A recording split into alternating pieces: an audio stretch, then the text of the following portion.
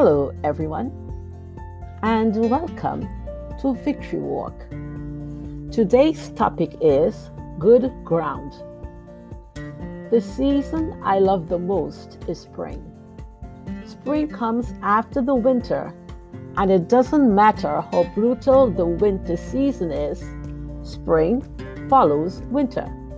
I love to see the trees budding, the perennial plants pushing through the soil.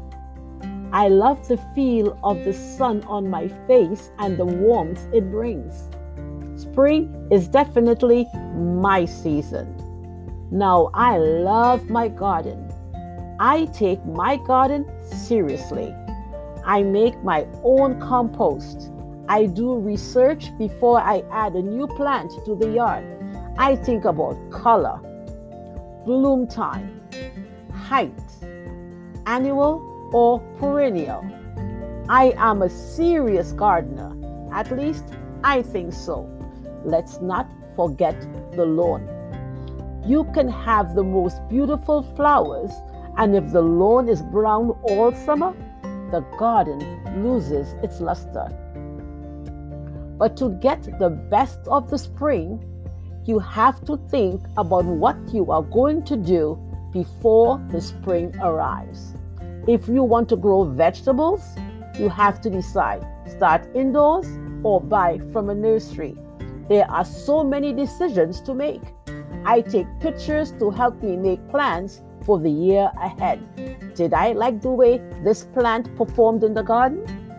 Sometimes I introduce plants that I choose not to invite back because I didn't like the chemistry in the garden. So I guess you understand why I love spring. As intense as your preparation could be to prepare for the new garden, all your plants would be of no avail if the soil is in poor condition. Every culture in existence knows something about plants and how they grow. One day, while Jesus was teaching, he told a parable about seeds growing in the soil in Matthew chapter 13. In this story, the farmer sowed some seeds. In other words, he scattered the seeds over the ground. There is a lot of expectation when the farmer scatters the seed. He expects to reap a good harvest. You see, this farmer gathered his best seed because he was looking for exceptional return on his investment. When you are a farmer, your success is linked to the success of your seed because you can't reap what didn't grow. As the farmer examined his farmland, he noticed a few things. As he scattered them across the field, some seeds fell on a footpath and the birds came and ate them. This talks about people with hardened hearts. They are not focused on God or who He is. As a result, their hearts become hard, so there is no place for the roots to grow and the seed dies. Jesus explained it this way. The seed that fell on the footpath represents those who hear the message about the kingdom and don't understand it. Then the evil one comes and snatches away the seed that was planted in their hearts. Other seed fell on shallow soil with underlying rock. The seeds sprouted quickly because the soil was shallow, but the plants soon wilted under the hot sun, and since they didn't have deep roots, they died. That happens when people hear the word and they are not very attentive. So the enemy came and made God's word ineffective in their lives.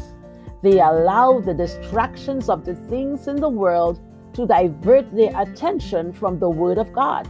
Jesus said, "The seed on the rocky soil represents those who hear the message and immediately receive it with joy. But since they don't have deep roots, they don't last long. They fall away as soon as they have problems or are persecuted for believing God's word. Other seed fell among thorns that grew up and choked out the tender plants. Some people hear the word and it begins to bear fruit in the life of the individual, but the issues that are present in their lives overpower the word, so there is no room for the word to grow.